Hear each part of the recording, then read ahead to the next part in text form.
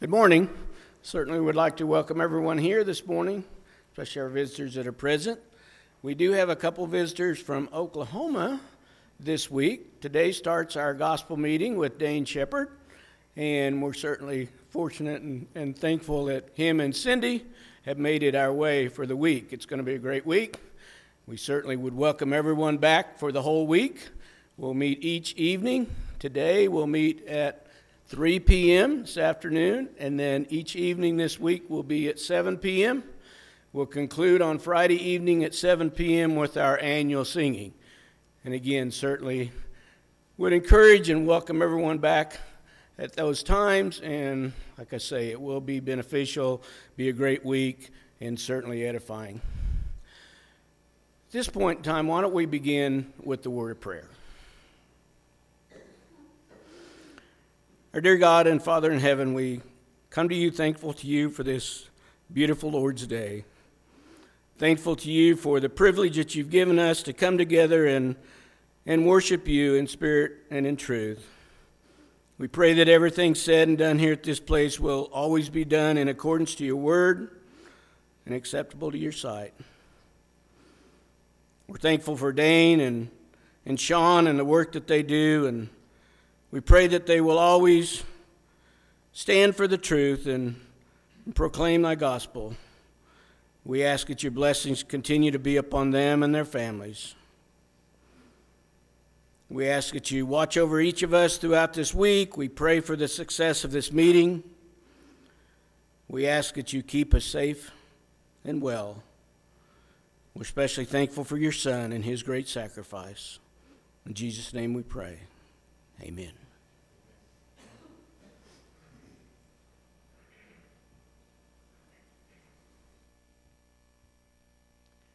Good morning to all. It's such a blessing to be here with you, and I look forward to our week together as we explore worship. And we're going to spend a lot of time today on explaining why we do the things the way that we do them. And so it's good to be with you. May God bless us in our efforts and encourage us in this time together. As we look at 2 Corinthians chapter 4 at verse 16, Paul tells the church there, "So we do not lose heart. Though our outer self is wasting away, our inner self is being renewed day by day. For this light momentary affliction is preparing for us an eternal weight of glory beyond all comparison. As we look not to the things that are seen, but to the things that are unseen. For the things that are seen are transient, but the things that are unseen are eternal." And so let's let this word of Christ dwell in us richly as we sing, "I've a home prepared where the saints abide, just over in the glory land." Let's join our voices together as we encourage one another. Oh, soul, I've a home prepared where the saints abide, just over in the glory land. And I long to be by my Savior's side, just over in the glory land. Just over in the glory land, I'll join the happy angel band. Just over in the glory land, just over in the glory land, there with the mighty host I'll stand. Just over in the glory land. With the blood-washed throng I will shout and sing, just over in the glory land. Glad hosannas to Christ our Lord and King, just over in the glory land. Just over in the glory there with a happy angel band, just over in the glory land, just over in the glory land, there with a mighty host I'll stand, just over in the glory land.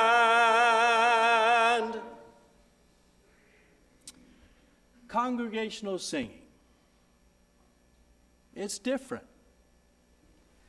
It's not like most religious music because it is a cappella or non-instrumental, except for maybe Eastern Orthodox, the Mennonites, Primitive Baptists, and a few others. Historian Everett Ferguson says this: the very term used in musical circles for unaccompanied singing sums up the evidence of church history. A cappella comes from the Latin by the way of Italian and means in the style of the church. As done in the church, the classical form of church music is unaccompanied singing or song. So God has always specified the instruments that's used in worship. He has not left that up to our choice. What instrument did New Testament Christians use? And why don't we use instruments? What instrument did they use? They certainly used an instrument. Well, let's take a look at some scriptures. Ephesians 5 at verse 18, but be filled with the Spirit. That's the first thing. First requirement. Speaking to one another in psalms and hymns and spiritual songs, singing and making melody with the heart to the Lord. And that parallel passage in Colossians 3:16, let the word of Christ dwell within you, richly dwell within you. Well, that's the first thing. We'll talk more about that as we go on. With all wisdom, teaching and admonishing one another with psalms and hymns and spiritual songs, singing with thankfulness in your hearts to God. So Paul clearly says that we all are to sing, or if you will, pluck with an instrument. That's every member. And the instrument is the heart. The results of playing the heart is vocal expression. We are to sing and accompany our voices with the heart. Everyone has the instrument of the heart and the ability to play it. That's the way it's always been. We all have that ability. To do or use anything differently is to presume that we know better than the Apostle Paul and the Holy Spirit, as God wanted and specified through the Holy Spirit and his apostles. You see, the voice connected to the heart is the instrument God has given Christians to worship him.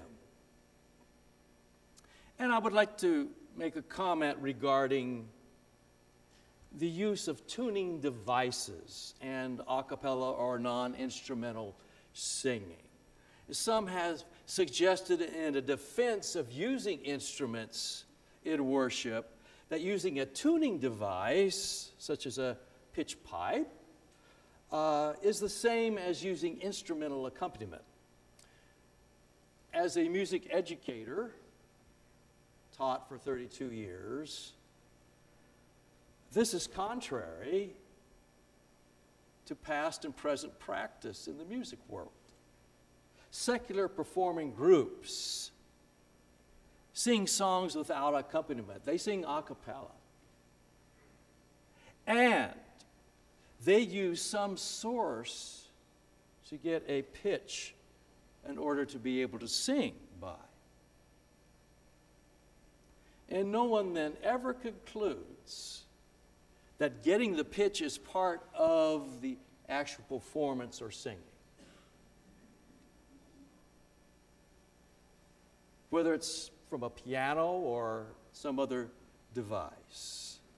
In such circumstances, a pitching device is only seen or recognized as an aid in order to support what is needed to sing without instruments. It's simply a tuning device and not an instrument. It's a standard that we go by in order to be able to do what we do. Using a pitching device then to obtain a pitch in our assemblies is not against the New Testament. It does not violate it or Scripture or practice. Well, let's just take a few moments to give a brief, and I do emphasize the word brief, history of what we have in song.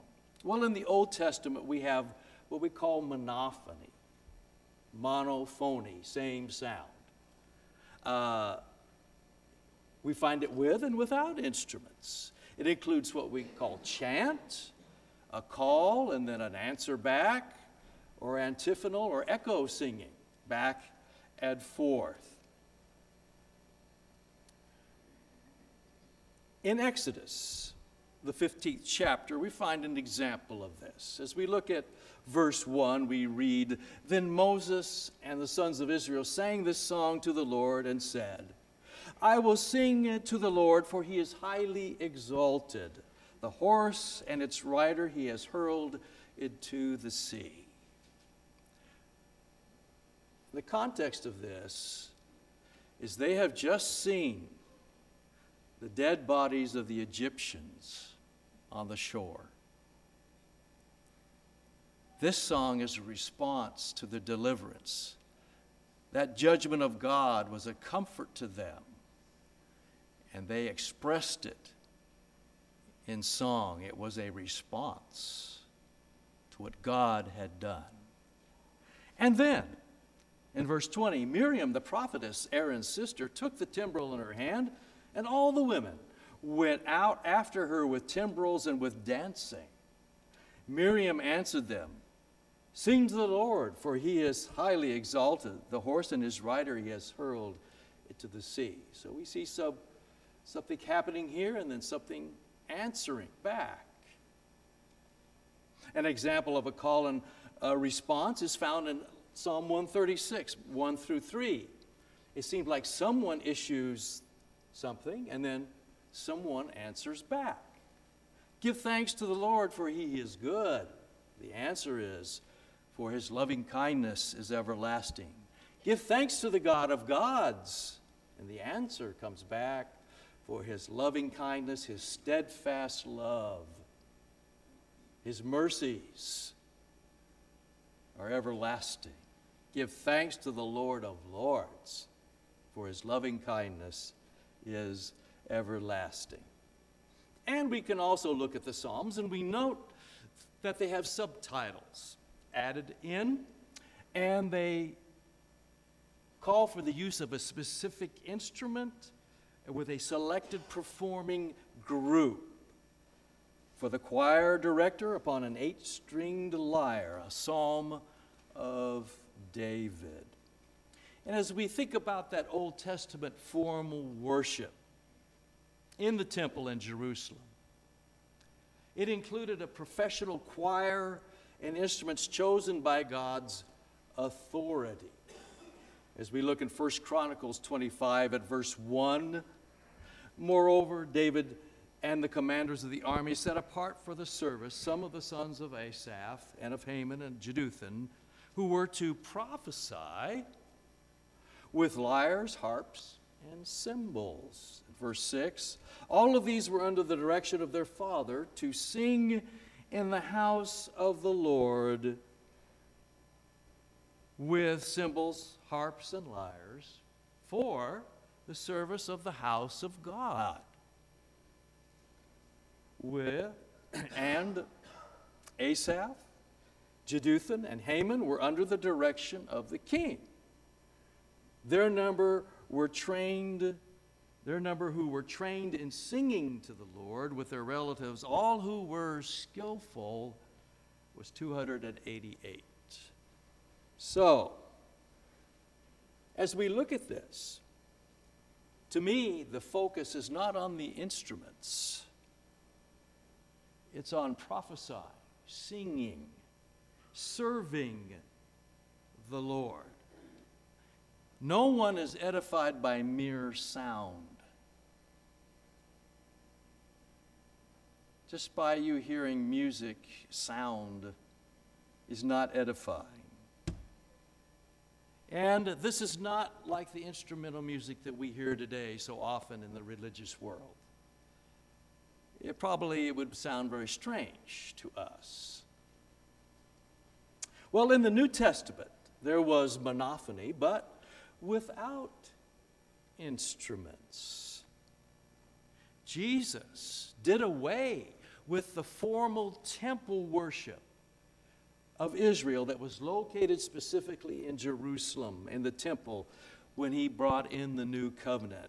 As he tells the woman at the well about that time that's coming, in John 4 at verse 21, Jesus said to her, "Woman, believe me, an hour is coming when neither in this mountain nor in Jerusalem will you worship the Father." This is going to be universal worship.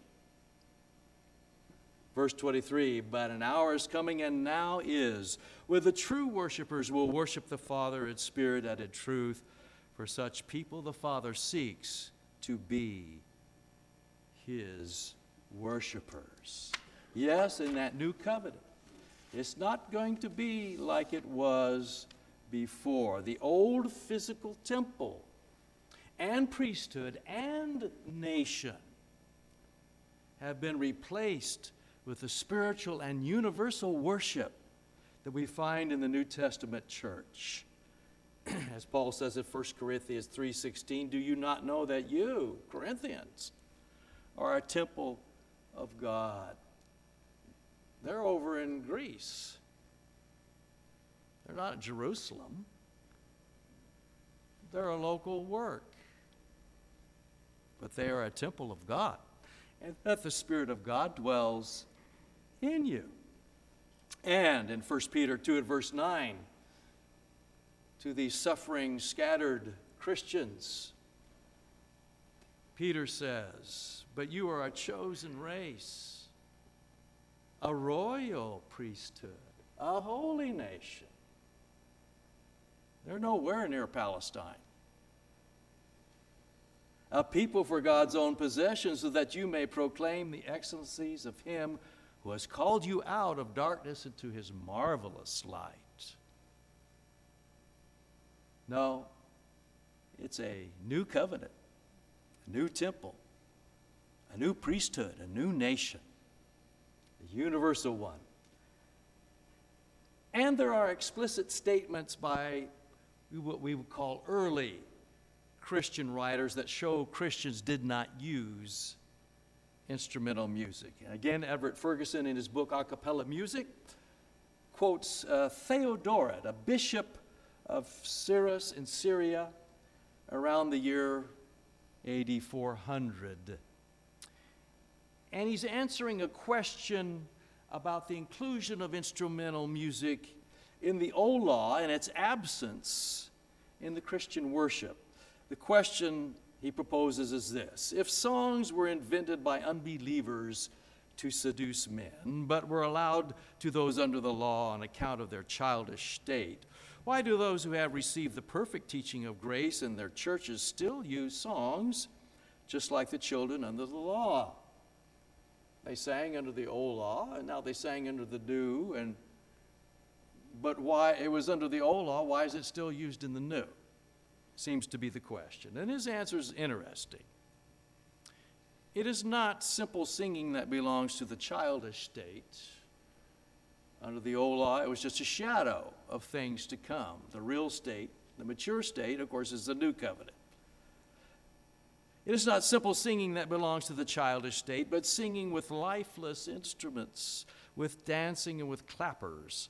Hence, the use of such instruments and the others that belong to the childish state is excluded from singing in the churches, and simple singing is left, for it awakens the soul to a fervent desire for that which is desired or described in the songs. So song worship in the New Testament included chant or unity singing, call and answer or reciprocal singing, and echo singing as well. Let's look at a modern example of chant, how you might notate it. In chanting, it freely follows the text. There's no regular music meter. In other words, you're not going to tap your toe to this. There will be no moving of the arm in a steady beat. You're going to go flowing with the rhythm and meter of the lyrics. Maybe like this. By Christ redeemed, in Christ restored, we keep the supper of the word. Something like that. An idea of a chant. Different, but not too different from what we do. And as time progressed then, and apostasy came, polyphonic singing. Poly means many, phony, sounds. Polyphonic singing developed. It was like many voice parts that were like separate melodies that were used. And their difficulty required trained singers, and so it becomes an art in itself, and is often performed by professional groups. And as a result, congregational singing just faded into the background or was non-existent. And we have an example of this in the sevenfold of the Lord bless you and keep you. You could see where these separate parts enter at different times and they form their own melodies, much more difficult to sing and to follow. That's why we don't use it very much. We kind of imitate it a little bit, but we don't follow that really very much. Next, developed homophonic music. And that's where we had many sounds, but they're sung simultaneously with a melody and harmonizing part. So it keeps the tradition of this polyphony, this many sounds, more than one sound at a time, but it's easier to sing. And during the Protestant Reformation, there was a revival then of congregational singing because of this. And many of those reformers emphasized congregational singing. And now psalms and hymns were sung with voices of different pitches, but with the same rhythm, making it easier to sing with many parts. And this is the tradition that we have today. And we rarely use or practice true antiphonal or responsorial singing due to the idea that we have access to written music. And so we do show some kind of this echo back and forth when we sing when we have leads. We sing, each day I'll do, and what do we hear? Each day I'll do. A golden deed, a golden deed. So we do kind of use echo, a call and answering back and forth. But it's limited, and it's easy to perform. As we look at the tradition that we have, we show four parts basically happening at the same time. We've got the melody. Now, if you sing the melody, the tune, what the song leader sings, you're following those notes. That's where you're reading from most of the time. And so if you've wondered about that, then that's where you're going to look, at those top notes on each system. And then beneath that, we have stacked other sounds. We have parts. We have the bass. On the bottom, tenor is for the higher men's voices. Then we have alto underneath that soprano or melody. And why do we have this tradition? Why? Good question. Glad you asked. We like it. We find that a melody sung with harmony is more expressive and effective than just singing the melody alone. Now, there's nothing wrong with singing the melody alone, absolutely. And other cultures do that. I was talking to someone from Guatemala, and he expressed that he found it more meaningful singing in harmony. That wasn't his background. And I asked him why. He thought he could feel the mood as more expressive. What they did back in Guatemala, they all sang the melody, the tune, and they sang it fast.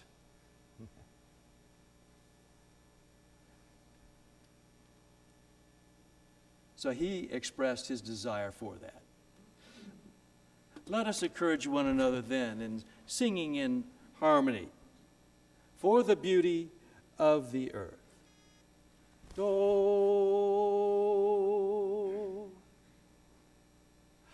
For the beauty of the earth, for the glory of the skies, for the love which from our birth over and around us lies.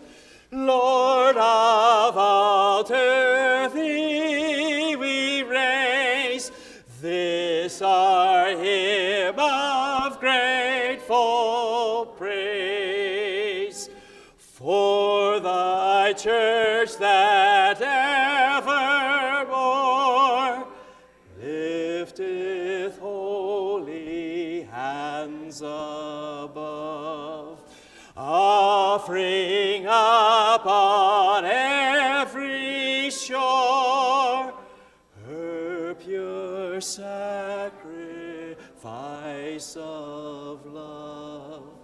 Lord of all, to thee we raise this our hymn of grateful praise.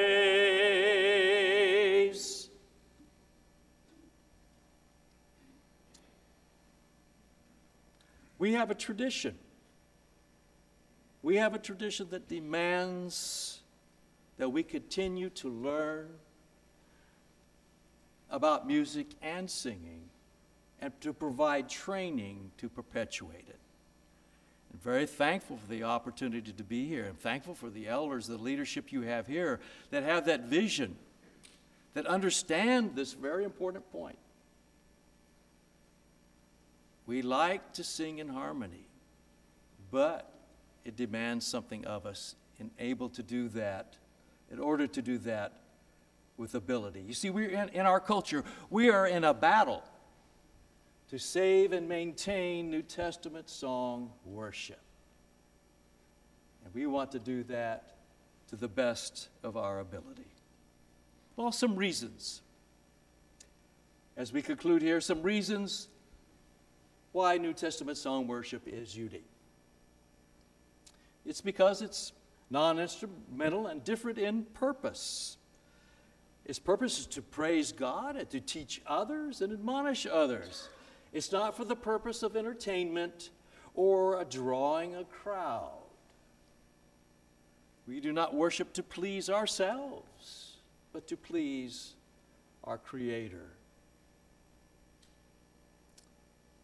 We don't do it just because it feels good. Now, there's nothing wrong with it feeling good. No. But that's not the primary reason we do it. We worship not only in spirit, but we worship in truth. We desire to grow in the knowledge of God and to delight in Him, not in the worship experience itself. Although when we worship in spirit and truth and we delight in Him, we will experience something very good. We will feel it. Our emotions will be involved. Our will be involved in our worship, and it will change us.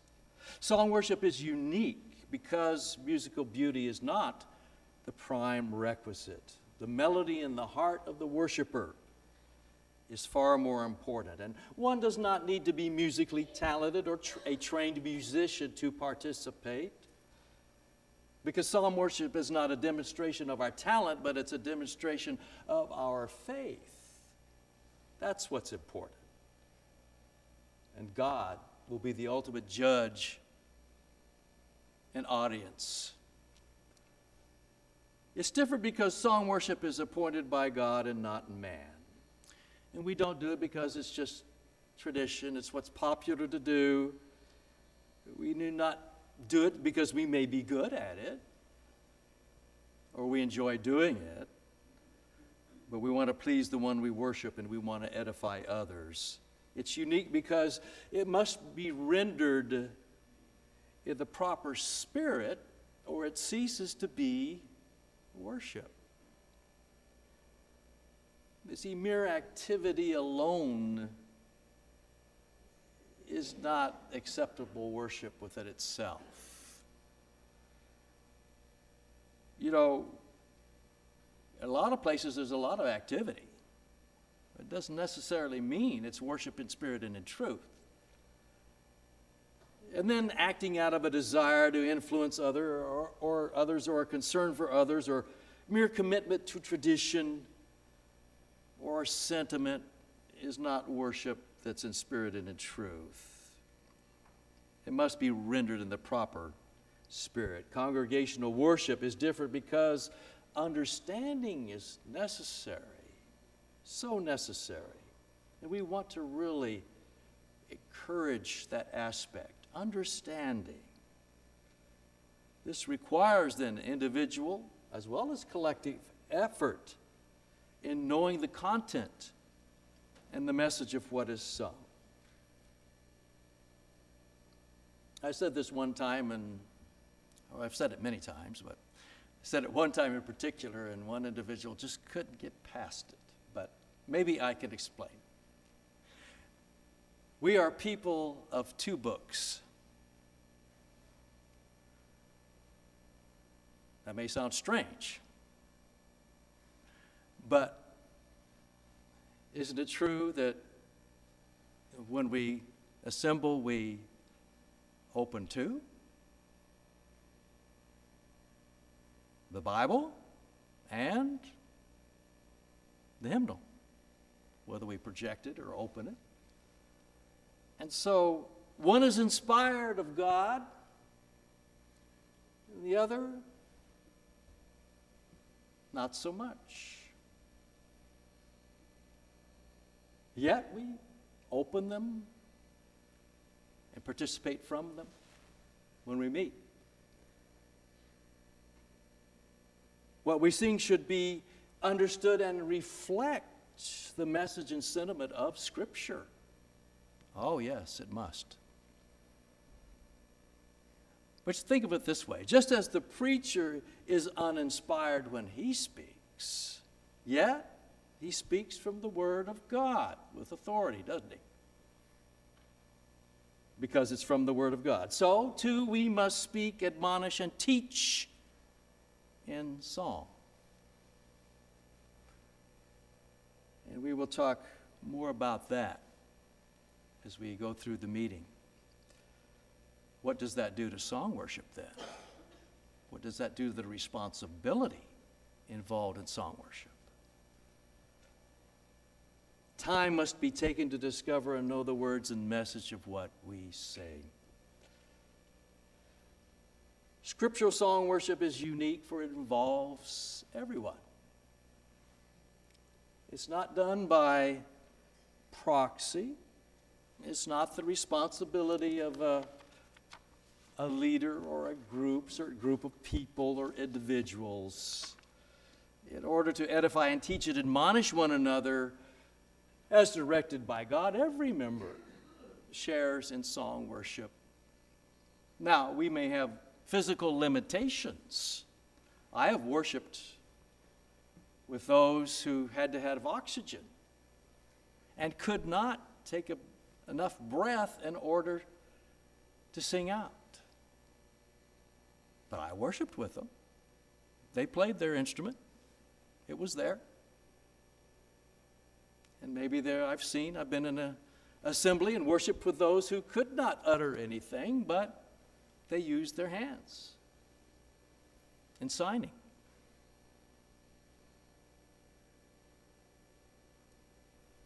Even though we do not need to be talented to accomplish congregational song worship, even a simple hymn or a psalm requires the coordination of pitch, rhythm, and the words, doesn't it?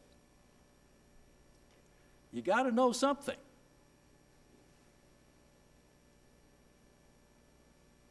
This takes continual effort by the congregation to maintain edifying and unifying worship. And you know, nothing contributes more to a sense of awe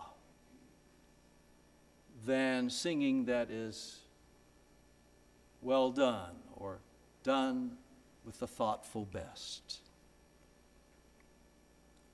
We know that mediocre singing or poor singing drains the reverence out of our worship. And so singing that is lacking will not help us grow closer or sense God's presence or perceive the beauty of the words that are sung. Half-hearted singing is not a good defense for non-instrumental worship. While good singing alone may not mean that we have worshiped in spirit and truth, often, though, it shows the spiritual vitality of a congregation as it's reflected in song worship. And I think that's what visitors notice, don't they? They notice that. They notice the vitality with which you sing. And that catches their attention. So that's the first step that we could do in influencing others in evangelism, is with our singing, our vitality, our effort, our desire, our zeal. It says, you know, we really want to be here. I really want to be here. You look around at others and they're into it, they're singing. They want to be here. That's encouraging. It says we're serious about what we're doing. As Frank Walton said, the fervency of proper worship in song displays the spiritual energy of our souls. What's the spiritual energy of your soul? How do you show it? How real and how great God is to us. How vital our faith is. How grateful we are to our great God. Scriptural song worship is different, for the music of the church is truly real. You see, we sing songs about real person, real places, real things, real events, and they carry living messages to each of us. If you think about the songs of the world, they're just mere fantasy with no eternal value. The music of the world can never meet the true needs of the soul. That's what we're talking about. Psalms and hymns and spiritual songs speak of the reality of unseen things above and carry their messages, their living messages to each one of us. Psalms, hymns, and spiritual songs speak of the reality of unseen things above and their importance here below. Well, New Testament song worship is unique, for it provides a small foretaste of heaven. Our worship includes an anticipation of the consummation of all things. The Lord's Supper is an anticipation as well. Our preaching is an anticipation. Our prayers anticipate the end of it all. You know, if you look at Revelation, it reveals groups, great multitudes in heaven, which no man can number, and they're praising and worshiping God. Interesting, I don't know, I read through it a lot, but looking for individuals, one individual worshiping in Revelation. Seems to be a lot of things happening together. Something about that togetherness. When we assemble, we can know and relate to and worship God in ways we cannot alone. That's why we need each other. We need each other. Everyone. There's a participation in the assembled worship which is more intense than the individual passion of anyone by themselves. As someone said, even though worship occurs within the heart, God has so created man that there are deeper delights and more intense inspiration in the worshiping assembly than in individual devotion. We know that David worshiped God individually. This is not to play down individual worship. It's essential. Why? Because when I come here, I bring something with me. I don't go to worship. I bring my worship with me when I assemble. If I go to worship, meaning I go there and that's the only time that I worship, that's the only time I sing, that's the only time I pray, that's the only time I give or do anything, then I miss the point. I bring my relationship with God, my worship, to the collective worship. And there, things can really happen. Grateful for your attention this morning. Thank you so much. Look forward to today and the week. Encourage you in what you're doing. God bless you. We're dismissed.